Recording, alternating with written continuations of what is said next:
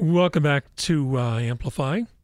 Our guest is Wendy Alsup. We're talking about her book, Companions in Suffering, Comfort for Times of Loss and Loneliness. And she writes in the book, there are any number of passages that probably could summarize what we talked about in the first hour, but one of them would be this one.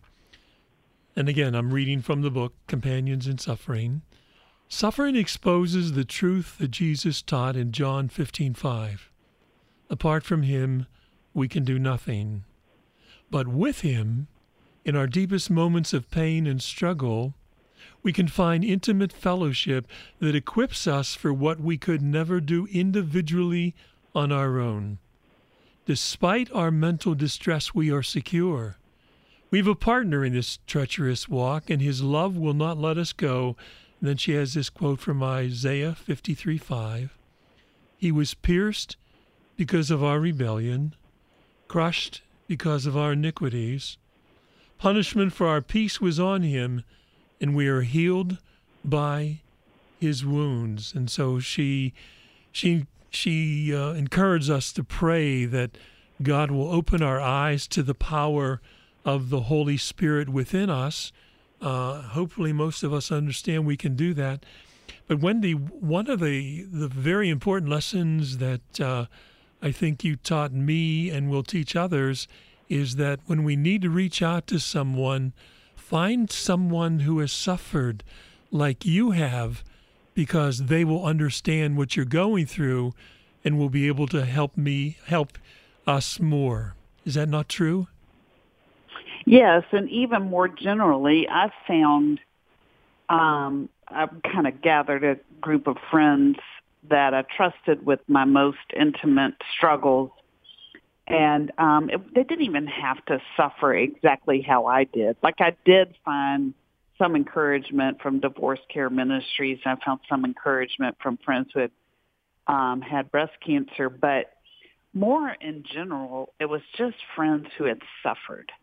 And one of my friends is wheelchair bound after a surgery did not go well, and he hasn't been able to walk in about 20 years. And he, our struggles are very different, but he was such a good listener and friend to me through mine. And then I had two friends, both who lost their dads tragically in their 50s when they were young, newly married, and both of their dads died in the prime of their life, and they were good dads. And both of them really walked with me well. And so it's really even more so than just a one-to-one correlation of the suffering, but I think that any suffering in general equips us to better enter any suffering of someone else. And so I'd say look for the sufferers. And not always, not will every sufferer be a good companion to you, but it's a good place to start looking for someone who can identify and encourage and walk with you.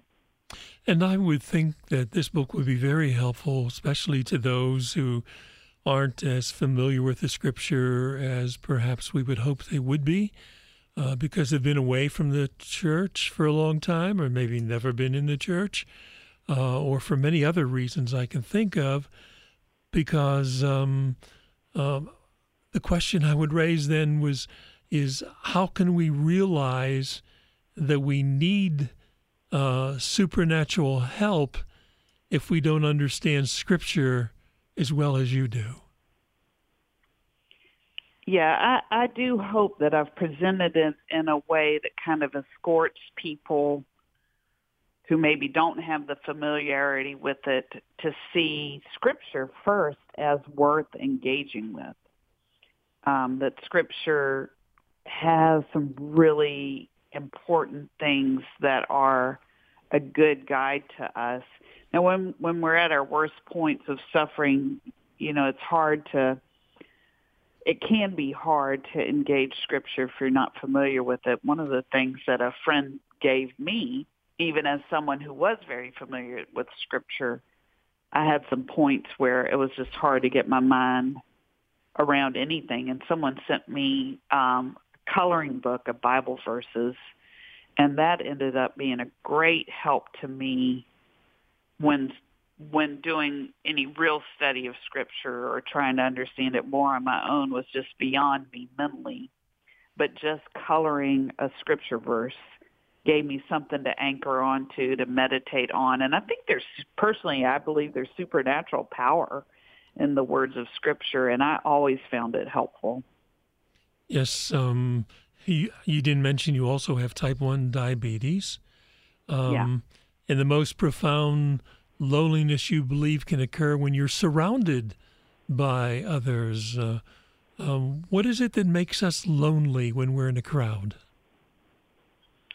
I know for me, probably the worst points for me were actually going into church on Sunday mornings when our family of 4 became a family of 3.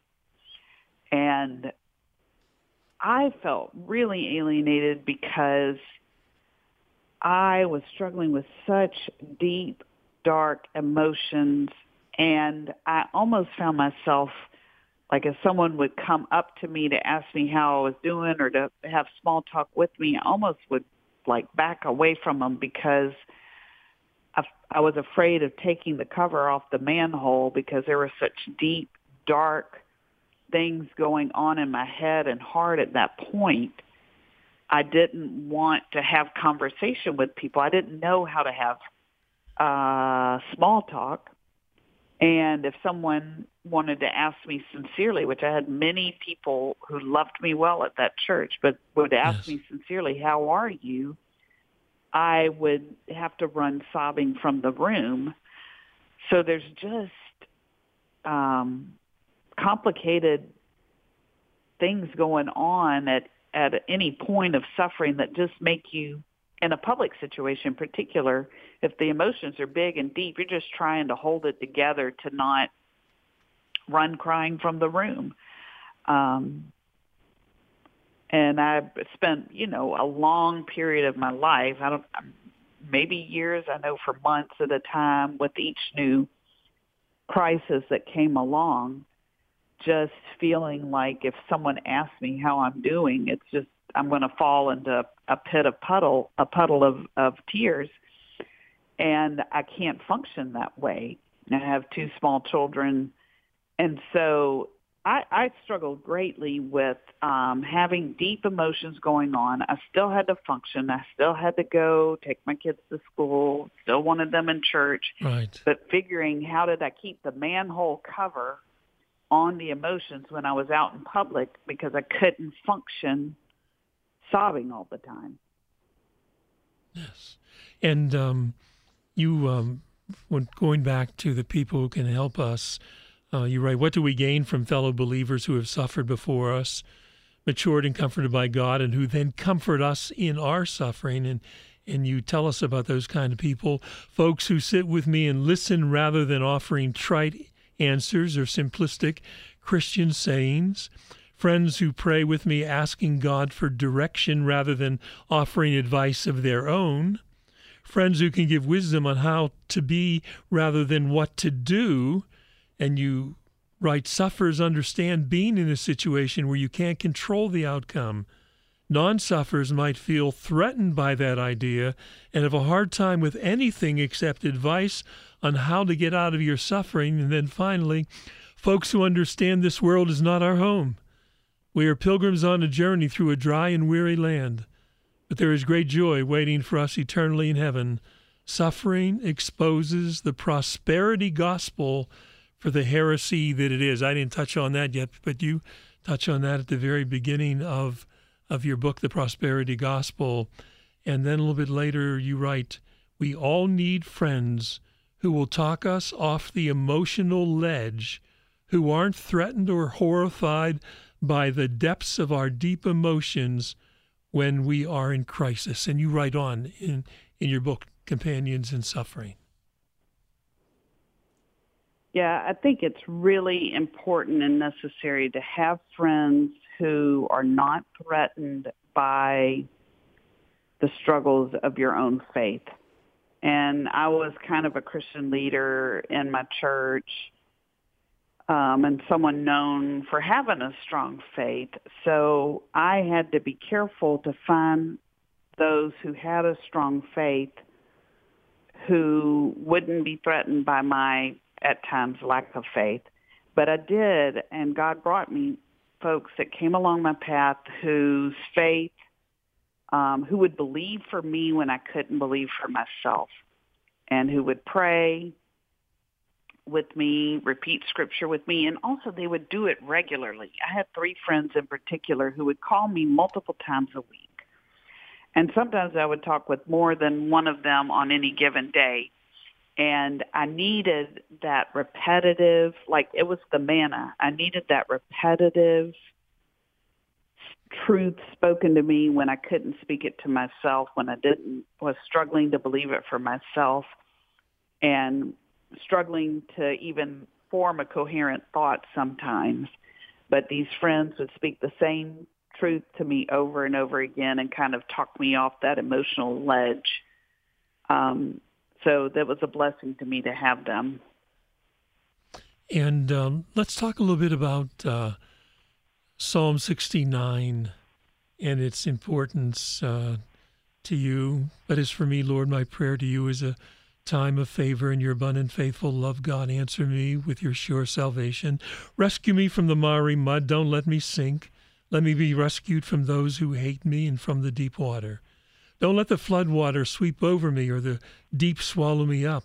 Don't let the pit close its mouth over me. Answer me, Lord, for your faithful love is good. In keeping with your abundant compassion, turn to me. Don't hide your face from your servant, for I am in distress. Answer me quickly. Come near to me. Ransom me because of my enemies. And those are only verses 13 through 18. And so you tell us that we're in a rude awakening when we confuse biblical wisdom with biblical promises. What is the difference? Well, it's the cause and effect. So a lot of us want, like I talked about earlier, you want, and we teach our youth, we teach young marrieds these things, make these wise choices so you will have a good life. And the Bible doesn't promise it in that exact kind of framework. There's wisdom, there are wise choices to make.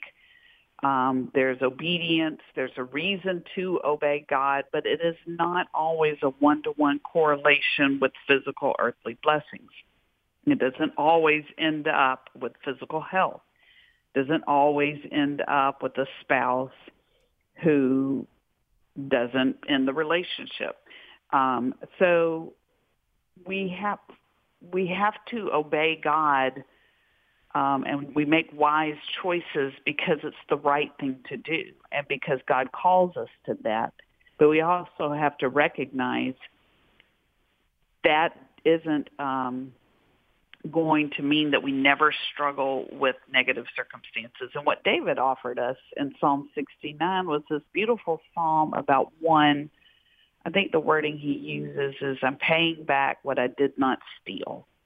Mm-hmm. And so David himself is in this situation where he's experiencing consequences of someone else's sin.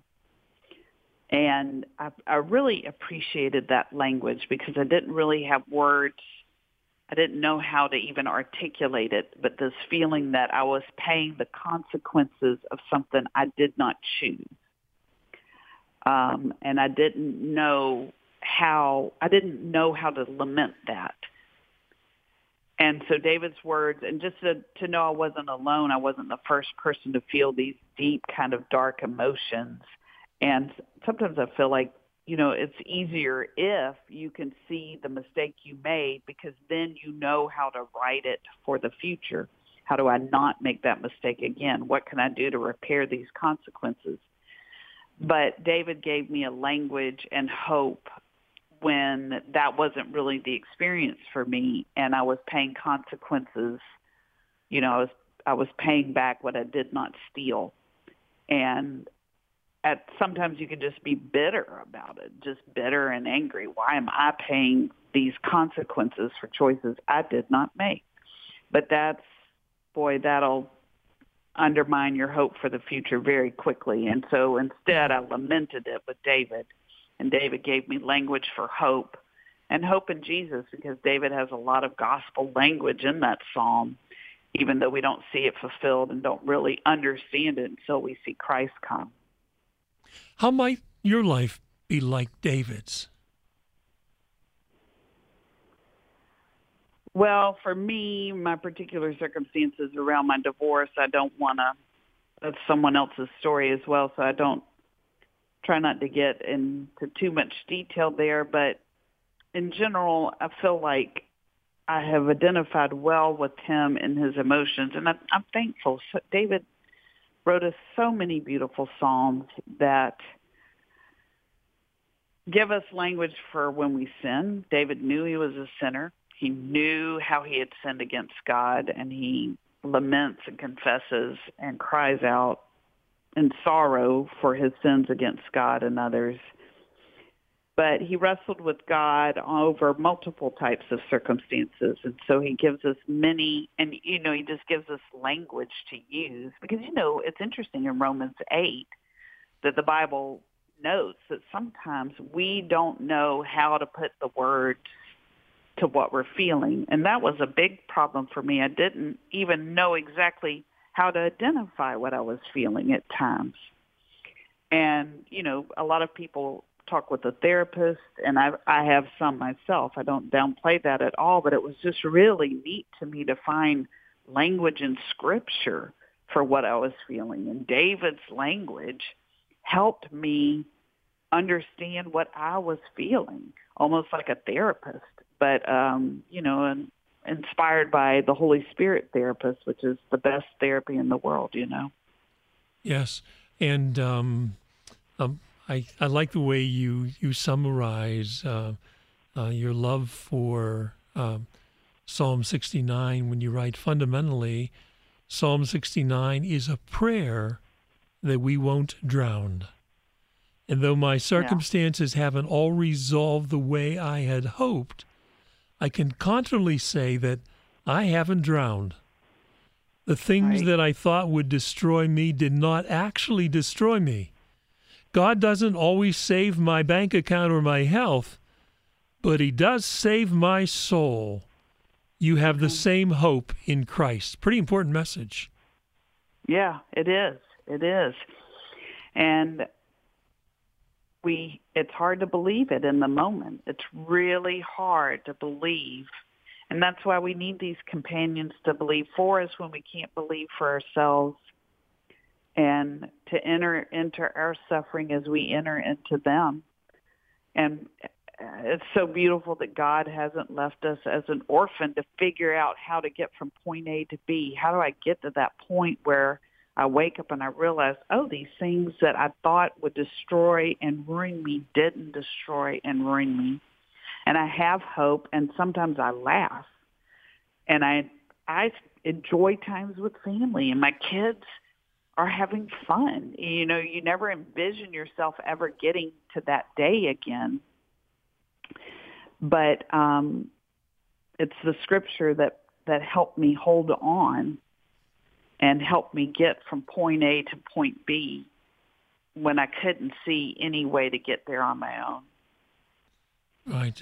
As you write about hope in your book, let me read us out to our final break. And if you just stay on the phone when we come back for the last part of our program, you write again, title of your book, Companions in Suffering. There are a few moments in Scripture where the words paint in vivid detail the contrast between our devastating need and God's overwhelming provision, between the end we have come to in ourselves and the unstoppable power of God's hydraulic lift that catches and raises us back up. This moment in Psalm 73 is one that strikes me every time I read it. When I tried to understand all this, it seemed hopeless until I entered God's sanctuary. Then I understood their destiny, And then you write, the psalmist felt completely hopeless as he tried to reconcile all he saw in his hopelessness. Welcome back to the final segment of Amplify, where our guest is Wendy Alsup. We're talking about her book, Companions in Suffering, Comfort for Times of Loss and Loneliness. And she writes in her book that she has benefited from Psalms. We've already referred to Psalm 69. We've talked about the book of Job a little bit. And she's also benefited from Psalm 73. And she believes that throughout history, the church believers have found Psalms true help at the worst points of suffering in life. And then she writes this within a chapter that's titled, Help My Unbelief. What do you desire on earth? To whom have you looked for rescue through your path of suffering? I desire the restoration of broken relationships and peace from physical suffering, and look to pastors, counselors, and medical professionals again and again for help. Some things have helped, but many things I looked to have disappointed me greatly. When I enter the sanctuary of God and avail myself of the access to God that Christ's death provides, my desires get redirected to the only source that can ultimately reconcile all things. My flesh fails. I am physically overwhelmed. I am medically overwhelmed. My heart fails too. I am emotionally overwhelmed. I don't know how to navigate the burdens of broken relationships or the demoralization of ongoing ill health. But God is my strength and my portion forever. Tell us a little bit about, Wendy, about Psalm 73 and how it has strengthened and comforted you. Psalm 73 is a really neat psalm because it is so straightforward, so clear about the agony of the psalmist, and it just walks you right through his lament. He's so demoralized. This is Asaph, who wrote psalms and was a choir leader, a song leader in the temple, and so he's someone of that had led worship. But he is at this point where his faith is so shaken, and he's honest about his questions. And he even says, if I had spoken it out loud among the people, I would have been betraying. He would have been betraying his faith. So he's trying to keep it in, but he's really feeling all of these things. And then he gets to this point where he's so very low, watching the righteous suffer and the wicked get away with it and mock God, and just everything is at such a low point. And then he says he entered the sanctuary of God. And it was through this worship and communion with God that suddenly everything changed for him, but not in his circumstances. What changed was his perspective. Then he understood, he said. Then he understood their end, their destiny. It's like he had out-of-focus glasses on. And when he went in the sanctuary of God and worshiped God and read from the scriptures and communed with God, suddenly his glasses it was like he had new glasses on and he could see correctly. And his just entire perspective changes, though none of the circumstances had changed. And that's what is so sweet about Psalm 73, how his perspective and goes from a man-centered perspective to a God-centered perspective, and how when he's focused on God, suddenly all of the other things have this totally different place in his life. And he has such a sweet conversation about his relationship with God. He holds me by my right hand. And so you see Asaph giving a picture of God holding his hand and leading him and guiding him to glory. And I just love the psalm and never get tired of it because it is so explicitly helpful in how it leads us. So the first half of it is an honest look at everything that was wrong. Mm-hmm. And it doesn't try to talk us, it doesn't get quickly to the resolution. It gives us plenty of time to be honest about the problem, because you can't be blessed by the resolution until you're honest about the problem. If you gloss over the problem, the resolution makes the resolution's like some kind of easy thing. But if you're honest, like Asaph is honest about the problem and the deep emotions and dark emotions with it, then when you get to the resolution, it really means something because you know what it is answering. You write, the answer to my withering hope or joy is always for me to find a quiet place where I can read Scripture and pray without interruption. And you write that within a chapter titled Ambiguous Loss. What is meant by ambiguous loss? These are the types of losses that often don't fit a tidy cycle of grief, and maybe you're not recognized in culture quite the same way some are. So if you have a terminal cancer diagnosis, as grievous as that is, we might have more of a set way of dealing with it. But, if you have a spouse that goes missing overseas, or maybe a close family member is sent to jail, or someone is diagnosed with a debilitating disease and they start slowly descending over time. It's a different type of loss, and these are often losses where someone is both present and absent. So they haven't died, but the way they are with you is different. And our culture really doesn't recognize those types of losses in the same way. But they can be very, very fatiguing mentally. Mental illness, if you have a loved one diagnosed with a mental illness, these are very, very deep emotional struggles that society doesn't recognize in the same way. Let's jump ahead a little bit as we come to the last little less than 15 minutes of our program.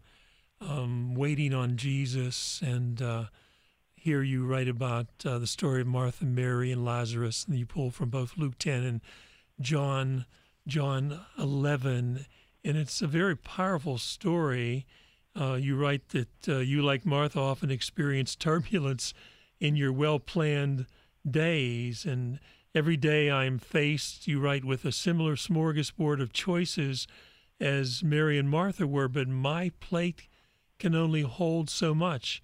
Mary whispers to us in our tent of suffering, in the midst of chaos and many balls to juggle that come along with our long trials, not to forget to sit at Jesus' feet and learn from him through the Scriptures. And this is where we read from the beginning of your book, where from John 11:32-35, Jesus wept. Yeah, Mary and Martha's story starts before Lazarus died, because they have this interaction where Mary is sitting at the feet of Jesus and Martha is troubled by much serving. She's trying to be a good hostess for Jesus and his disciples that are there in his house. And Jesus says, Martha, you are troubled and upset about many things, but one thing is necessary, and Mary has chosen that better portion, the good portion. So as nice as it was that Martha was feeding him, she probably was aware of him having just fed the 5,000. So, but what Mary was doing could not be taken away from her. She was learning at Jesus's feet, And what she was learning at Jesus' feet, Martha needed to know also.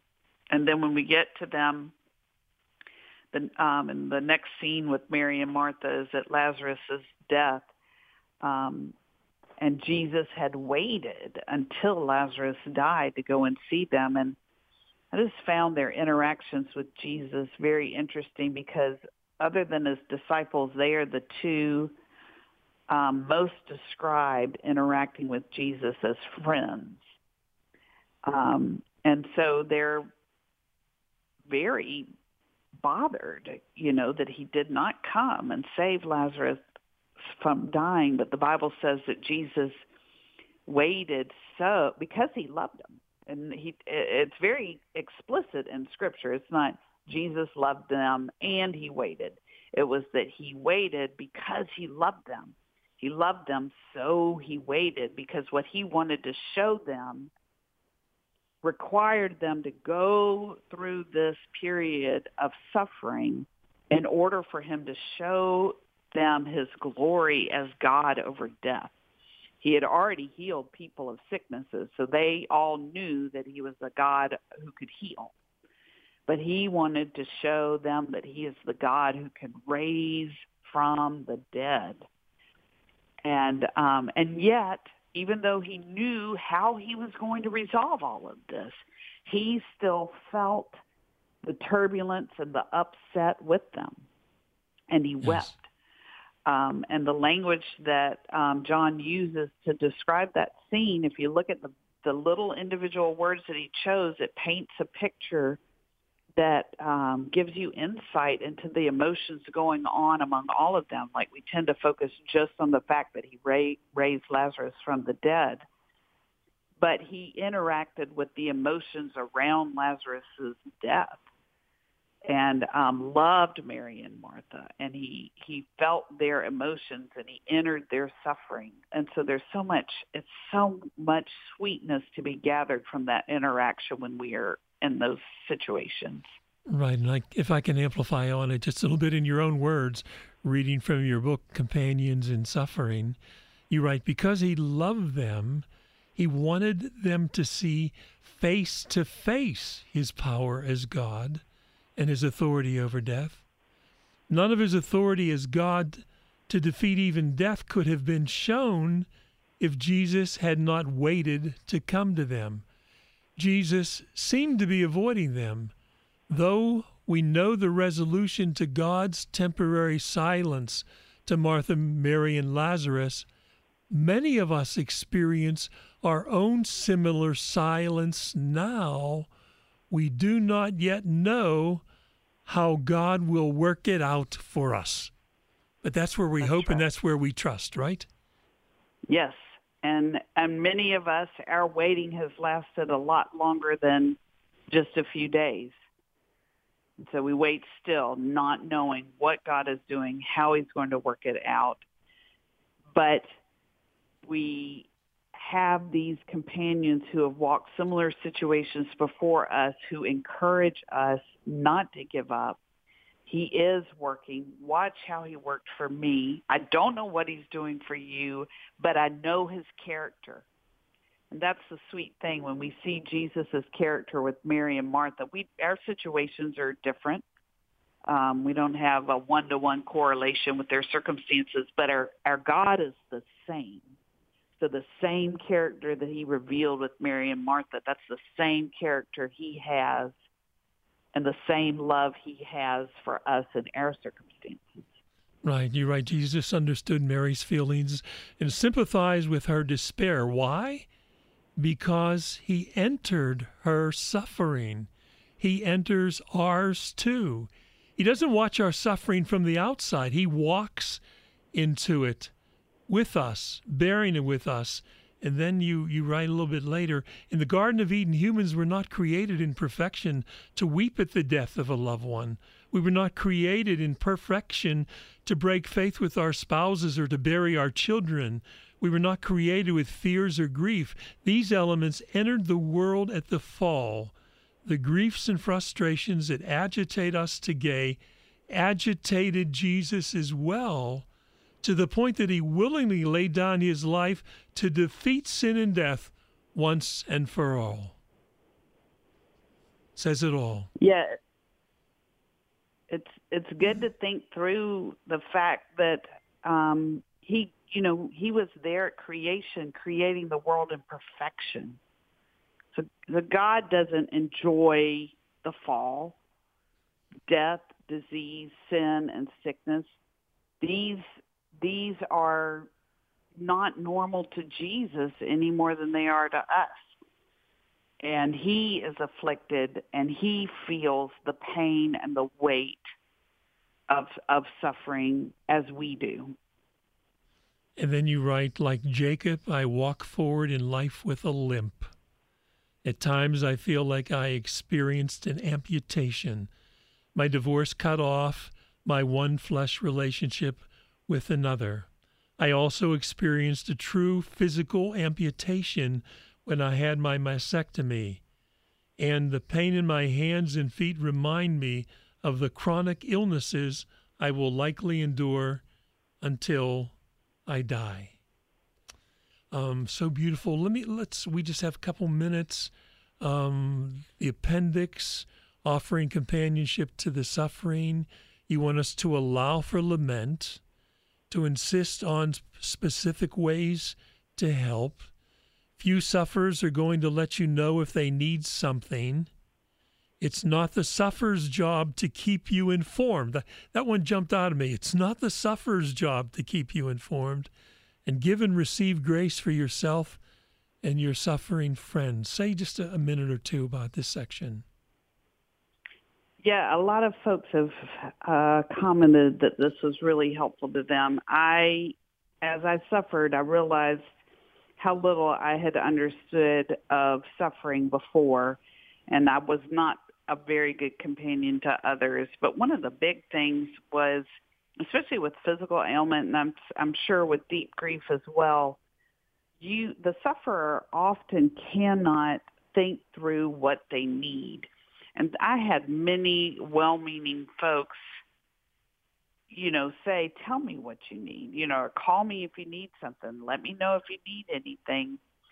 And then sometimes people were offended if I needed something, I didn't let them know. But sometimes I couldn't think through it. And at the worst parts, especially physically, I didn't feel like calling someone. Maybe I was so sick, I didn't feel like picking up the phone and trying to think through what I needed from the grocery store. And so I really benefited from people who took the initiative and would call me up and say, can I do this for you? I had ladies who pretty much insisted, and they paid a housekeeper to come and clean my house for me. And oh my goodness, that was so helpful.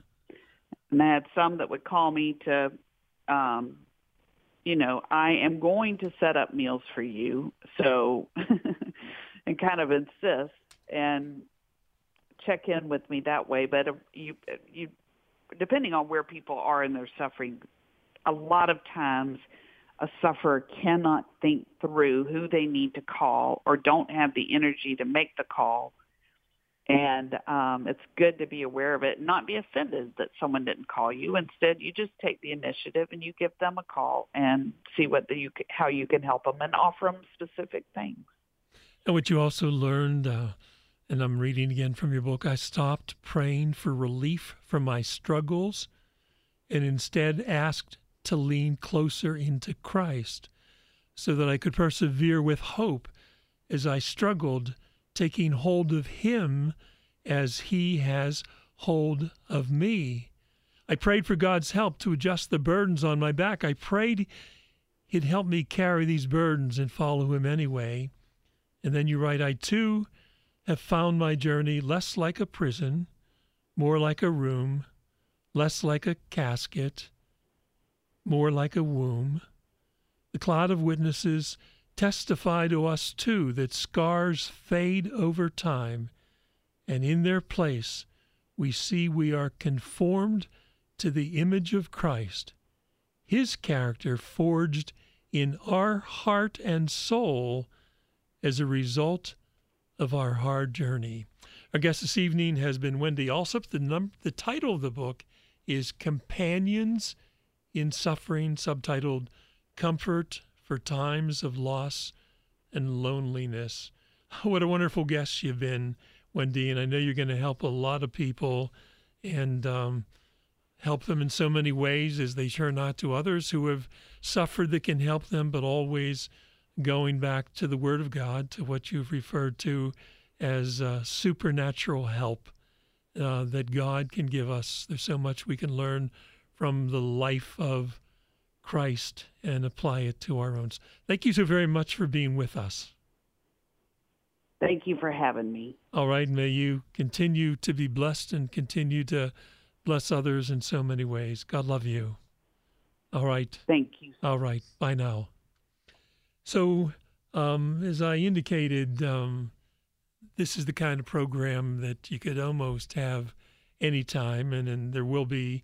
We're going to talk about suffering next week also, but from a different perspective, not solely but from Scripture, as Wendy does. But again, she has drawn so many lessons from Scripture that all of us can benefit ourselves, and in that way, as she said, lean closer into Christ and even be able to imagine in our worst times Christ taking us in his arms and holding us firmly. Don't forget then how precious life is and how powerful love is. Tell someone now that you love him or her. Pray for peace as if it depended on you alone, and come back next Sunday and amplify with us.